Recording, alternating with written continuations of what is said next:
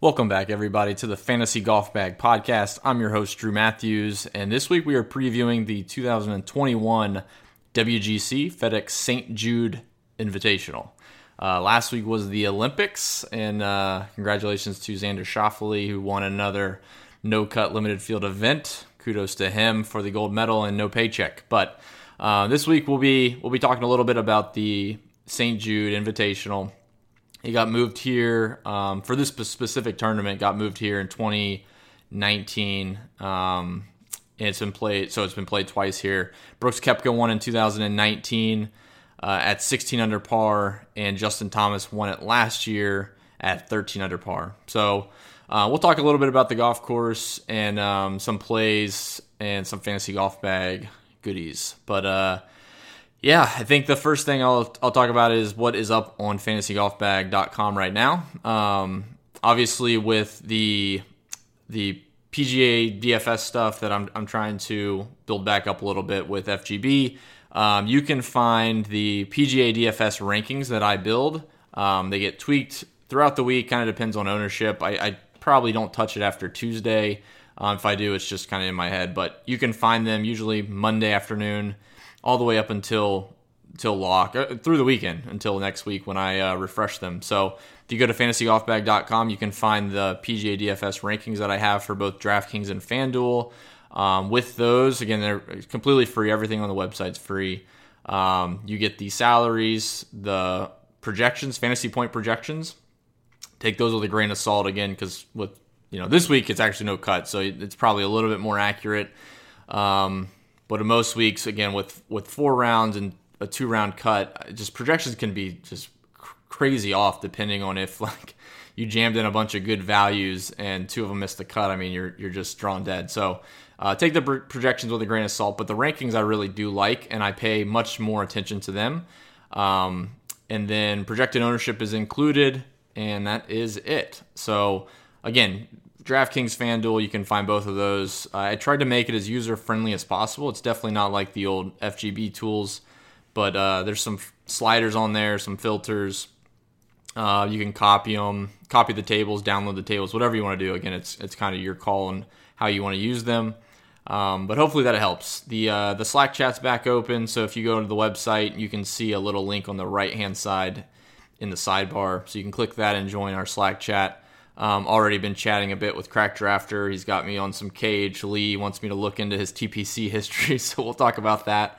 And then the latest article I have is the top 5 golf stretches for your warm-up. Again, a lot of FGB stuff that I'm doing is related to real golf.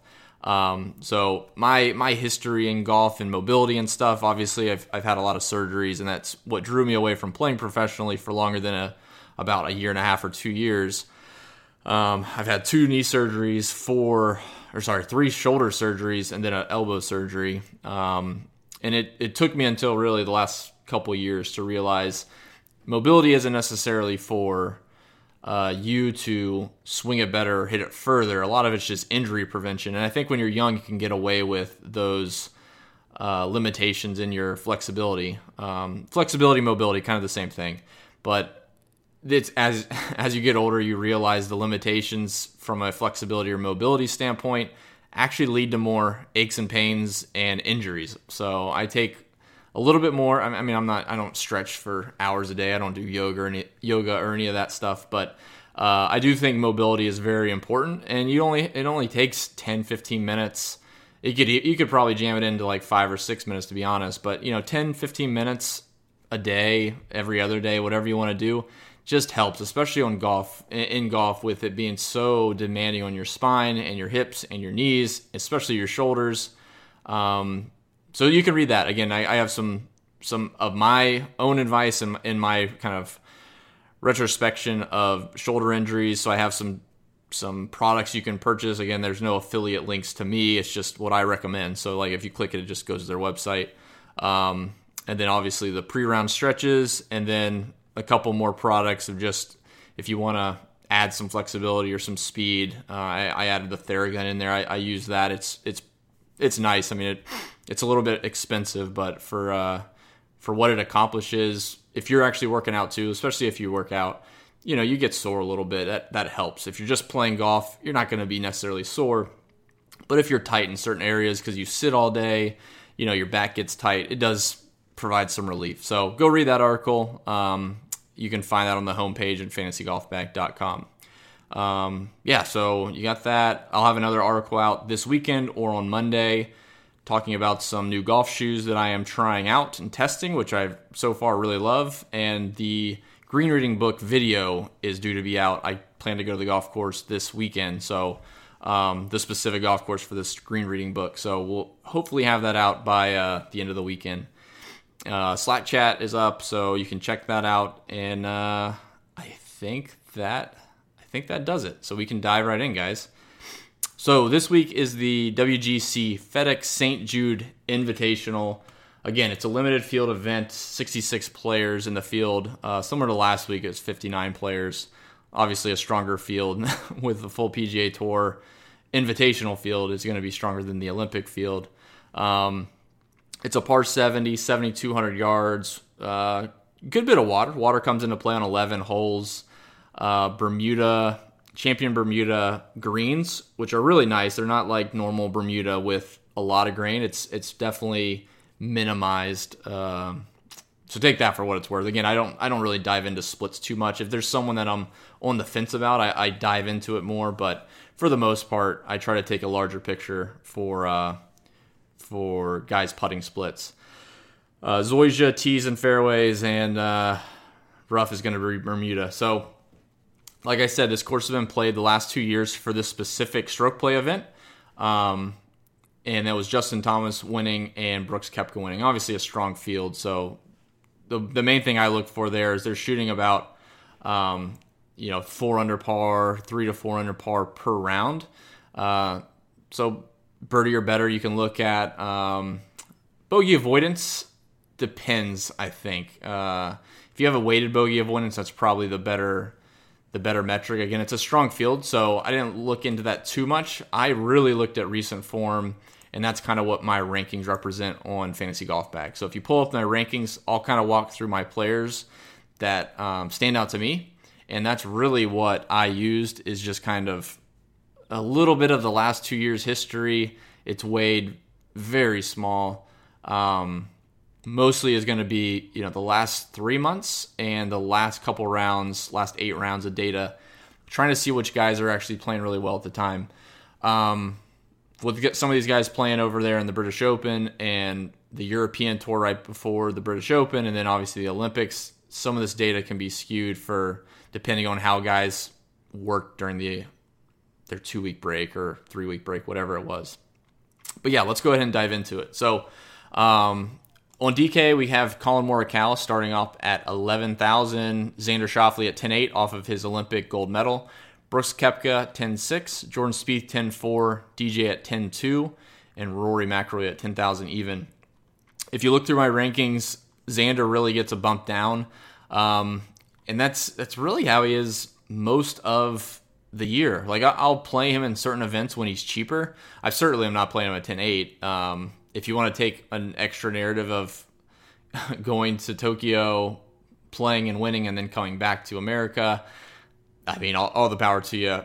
For me, if I'm really being cut and dry, he doesn't check enough boxes when he's this high priced. He checks more boxes if he was, like, for his rating in my table, if he was 9,700 or cheaper, 9,500 or cheaper, he would be in play for sure. But at this tier, I mean, Colin Morikawa, obviously, if you want to pay up, has been playing great all year. 2 majors in the last 12 months. Brooks Koepka obviously has won here in the past. Jordan Spieth's been playing great. I'm actually surprised his rating is as high as it is. It's just he's been playing really well. Probably won't get there at 10.4. DJ's been playing better, so I do like DJ at 10.2 and Rory at 10K. For me, I really do like Brooks, and I do like DJ at 10.2 and 10.6. So when you look at the player pool, especially on a limited field, no-cut event, I want to kind of build balance as much as I can. And Brooks Koepka leaves me a little bit of salary off Morikawa. And again, it's so small when you look at it up at the top.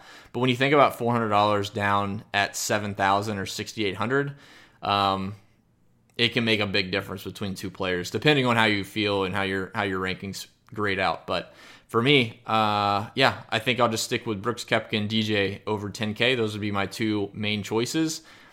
I don't really see a path to playing multiple 10K guys this week. Unless you're building 150 and getting weird with some of these 6K guys.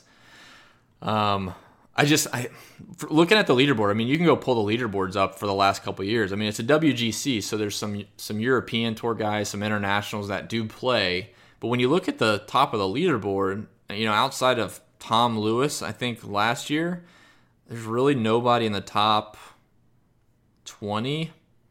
Yeah, I'd say no one in the top 20 that really looks out of place. Tom Lewis finished T2 and looked out of place.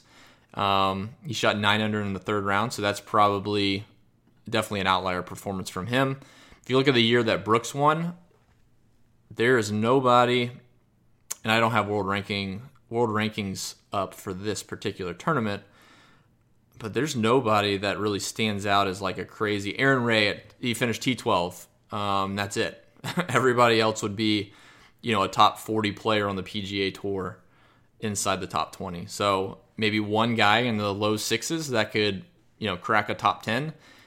It's just tough to really nail that and then nail it, the two expensive guys and then blend in the middle. So again, I usually try to go balance in these type of fields, and Brooks Koepka, DJ would be my leans here. Going down in the 9K range, Viktor Hovland continues to grade out well. It doesn't matter if he plays poorly or wins. I'll keep going back to Hovland. He's just a phenomenal ball striker. That's really the case. It's really hard to look away from how good his ball striking stats are. Over the last 24 rounds, he's gaining about a stroke and a half ball striking, and that is over 1.5 strokes. That's almost 1.5 strokes better than the other guys in the 9K range. So, or over half a stroke better, I should say, than some of the guys in the 9K range. So Viktor Hovland is up there. Louis Oosthuizen, I'll keep kind of pumping the brakes a bit on him. He's been playing so well. You should probably have exposure to him. But what I do with Louis is he usually peaks is the wrong word. He doesn't peak necessarily, but he does play well in certain events. He carries it forward for a couple weeks, and then he starts to kind of flatten out, or he just, from the travel, whatever it is, he starts to die out a little bit. So Louis is totally fine. He grades out really well. I think he is, third. He's got to be like third in my rankings. But again, try to take some feel to this with you guys' schedules and how they've been playing, how they historically play, for how long. Yeah, Louis is T2 behind Harris English, which we'll get to here in a minute. So yeah, Louis Oosthuizen grades out fine. But again, I personally take a more tentative approach to Louis, and I try to time him around big events when he's playing well, and then after that I usually pump the brakes and let people chase. So like right now he's going to get about 15% ownership, which is quite a bit in my mind. Outside of that, in the 9K range, Hideki played really well last week. I like Hideki again here. Great ball striker, obviously. And then let's see, Daniel Berger. Berger season will continue. And then Scotty Scheffler I do like at 9,100 flat. Casey's fine. Patrick Cantley's fine. You can see they all kind of grade out similarly. But I try to pick a couple guys if I'm only going to build a few lineups this week in a limited field.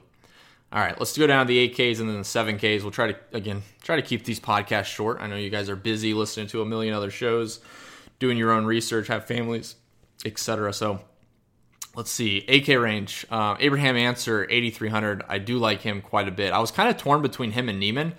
Niemann's ranking isn't very good.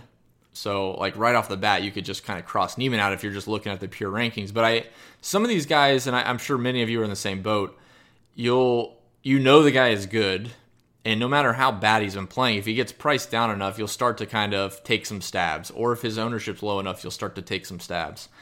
Niemann's been that way for me since pretty much the British Open. I was a little bit hesitant off of how he played at the Olympics and with the travel, so I would rather just go to Ancer. I feel like Ancer's just I mean, he's in the same travel ballpark in terms of going over there and coming back, but he's been definitely trending in the right direction prior to the British Open. So Ancer would be my top play there. Shane Lowry grades out well. I'm not too excited to play him. I would much rather go up to Fitzpatrick, who grades out a little bit lower. But man, Fitzpatrick is just, he's big in these mini tournaments, like mini major tournaments. And he's actually played really well here in the past. So he finished T4 back in 2019, and then he finished T6 in 2020. So he's got the course history on his side. And like I said, he just plays really well in these bigger, stronger field events, like the API, and even longer courses. I mean, this course is not short, and it's a par 70, and he still plays really well. He's almost the opposite. Like, if you want to play somebody on long, tough golf courses, you talk about Brooks and DJ and all the long guys. Fitzpatrick kind of fits the mold in terms of how he plays these longer, tougher golf courses. The scoring's not going to get away from him. Again, if he shoots 12 to 15 under par for the 4 days, he is right there in it. Fitzpatrick, definitely one of my favorite plays in the 8K range. All right, let's hop down into the 7K range, where Harris English is popping for, I assume for everybody, but I'm not entirely sure. But for us, he is, 85th. He has a ranking of 85th, coming off a win at the Travelers. He played the British Open, played fine. He finished 46th, a third place at the U.S. Open. So comes into this week with a really good, strong recent form. I mean, he's got some of the strongest recent form because his ranking is so high, and I used a lot of recent form data. But he's played really well in WGC events in the past. So when you're talking about a guy that's, I guess you could say he's discounted, at least based on my rankings. Like, I mean, he's $500 cheaper than I would probably peg him. I do like Harris English there. He's going to be 14% owned. I think that's fairly reasonable for a mid 7K guy. Jason Kokrak, I've been playing quite a bit, 7,800 for him. He grades out well. I like him a decent amount. Tyrrell Hatton has just been struggling, and Sergio Garcia has kind of been, I really have a tough time pegging what Sergio is doing.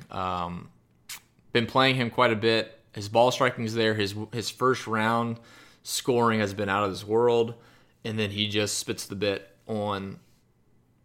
He kind of does okay on Friday, and then spits the bit Saturday, and then certainly Sunday. I'll probably give him another chance this week at 7,300. Again, you kind of gotta pick your spots a little bit. So Sergio Garcia is totally fine. Brian Harman, 7,500. I do like him here. Been playing well all year, and I got tired of kind of playing the Louis Oosthuizen angle of, okay, yeah, he's going to play well for a couple weeks, and then he's definitely going to flatten out or regress to Brian Harman levels, and he hasn't. So I'll take some Brian Harman, 7,500 for him. And then there at the very bottom of this range, I would probably go. I kind of want to be early, but it sounds awful to say. But Justin Rose at 7,000, I've been playing, and again, 7,000 for Justin Rose. He's guaranteed to play 4 rounds, sans a withdrawal. So yeah, Justin Rose at 7,000.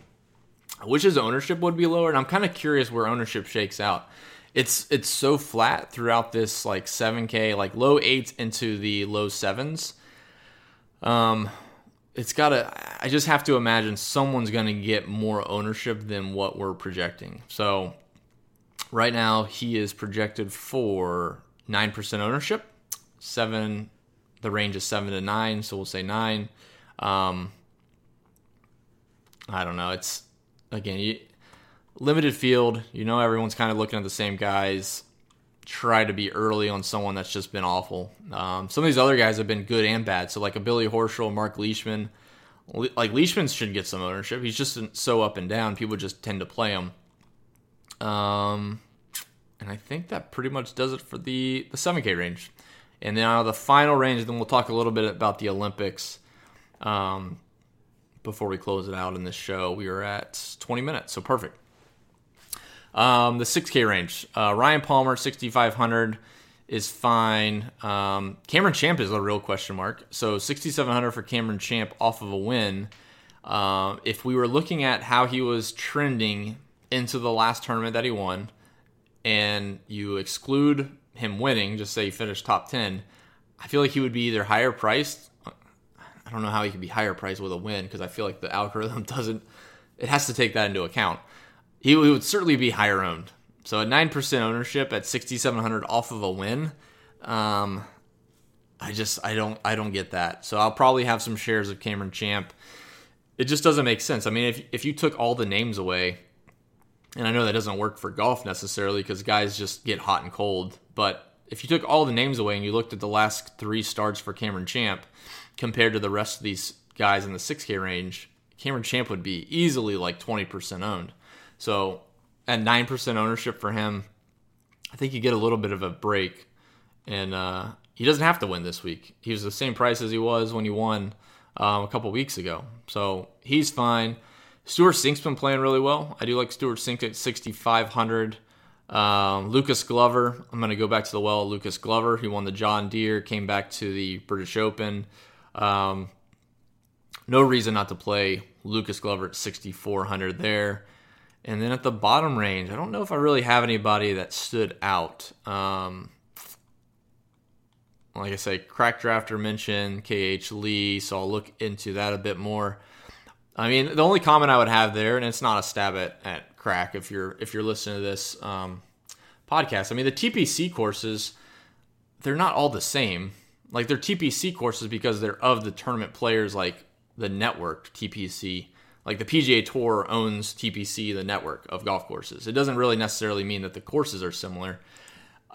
If guys happen to play really well at TPC courses, and I don't know if that's really a trend, it would seem peculiar to me. Like if guys really play well at specific designers courses, like Pete Dye courses, that makes a lot of sense because a lot of them have the same qualities, or like a Jack Nicklaus course, same qualities. But TPC, I don't know if I can buy into the angle. I'll definitely look into KH Lee this week. But the angle of TPC, someone plays well at a bunch of TPC courses, I don't know if there's enough in that for me at least. All right, we are 22 and a half minutes in, and hopefully, I know I kind of ran through that pretty well. But again, you can find those rankings all on fantasygolfbag.com. You can also find them for FanDuel. A lot of them will pretty much align, except for the pricing gets a little bit different. So take that into consideration. Like on FanDuel, Brooks Koepka is higher priced than Colin Morikawa, so I wouldn't play Brooks Koepka on FanDuel necessarily.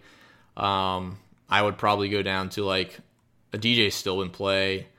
Hovland at 10.8. So you can check the rankings for FanDuel as well if you play both sites. But yeah, the pricing does vary. The rankings are pretty close. I mean, obviously, I'm not looking at different stuff because of the site. The projections do change. The ownership does change. But my rankings are mostly the same except for the pricing dictates which players I'm more overweight or underweight on. All right, so let's talk about the Olympics a little bit. I think the toughest thing to get over with the Olympics, and obviously it's the second time we've seen it. The idea that it's such a small field and arguably a weak field because they have so many countries that need representation or the guys that qualify. I think I counted 35 countries, and there was only 59 people in the field. So, like this week, if you look at the field, 66 guys. I mean, I don't want to venture to guess how many countries are in there, but I would guess it's single digits.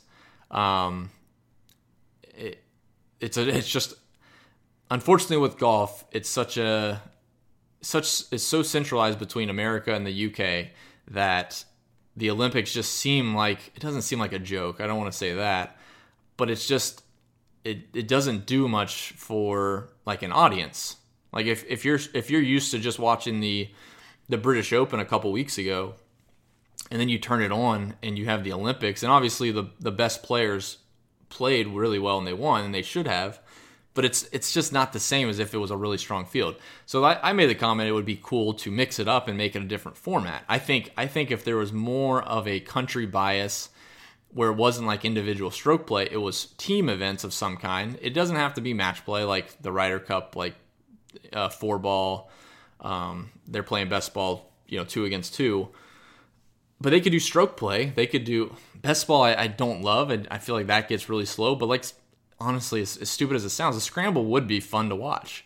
I think if Collin Morikawa and Justin Thomas teamed up to play in a scramble, it would be way more fun to watch them play than just watching another stroke play event with 20 good players and then the rest of them are fillers. No offense to the other fillers. So that would be my thoughts. I mean, I think most people are in line with they need to make some changes. I don't know how they make the change. I would rather see it more country centric. So I don't know what the solution would be, but that's really my biggest issue with the Olympics. Like as a player, I think it's awesome. Like I'm sure Xander is very, very happy that he won the gold medal, and he'll cherish that forever, just like if he won the Masters. Like I do think it's a big deal from a player standpoint, but from an audience and from like a fan, if there was more country behind it, it would be. I just think there would be a little bit more buzz around golf in the Olympics. So that's my 2 cents. I have no idea. I just think it's a cool opportunity for them to make it a team event, make it 2-man teams or something. I mean, 35 countries, 2-man teams, it's 70 guys. That's not a huge field either. But I just feel like a 2-man country, like they're labeled as the country, whatever they're from, is way better than just another stroke play event where Xander Schauffele, Justin Thomas, Rory McIlroy, like the big names are going to win most times. And it just, to me, it just gets kind of boring. It's just it's like the Hero for Tigers event. That's basically what I felt like it was. So those are my 2 cents. Again, we're closing right at half an hour. I appreciate everybody tuning into this show. I'll try to do my best now going forward to get one podcast out a week for the tournament. And then obviously going into the FedEx Cup playoffs, we'll see what happens for the fall. But all my stuff you can find at fantasygolfbag.com. If you have the chance to leave a rating and a review on iTunes, Spotify, or Google for this podcast, I really appreciate it. And again, if you see any of my tweets through Fantasy Golf Bag on Twitter, please like them, retweet them. That always helps as I try to kind of rebuild the FGB community. So appreciate everybody tuning in. Good luck this week at the WGC FedEx St. Jude Invitational. Take care, stay safe, and we will talk to you next week.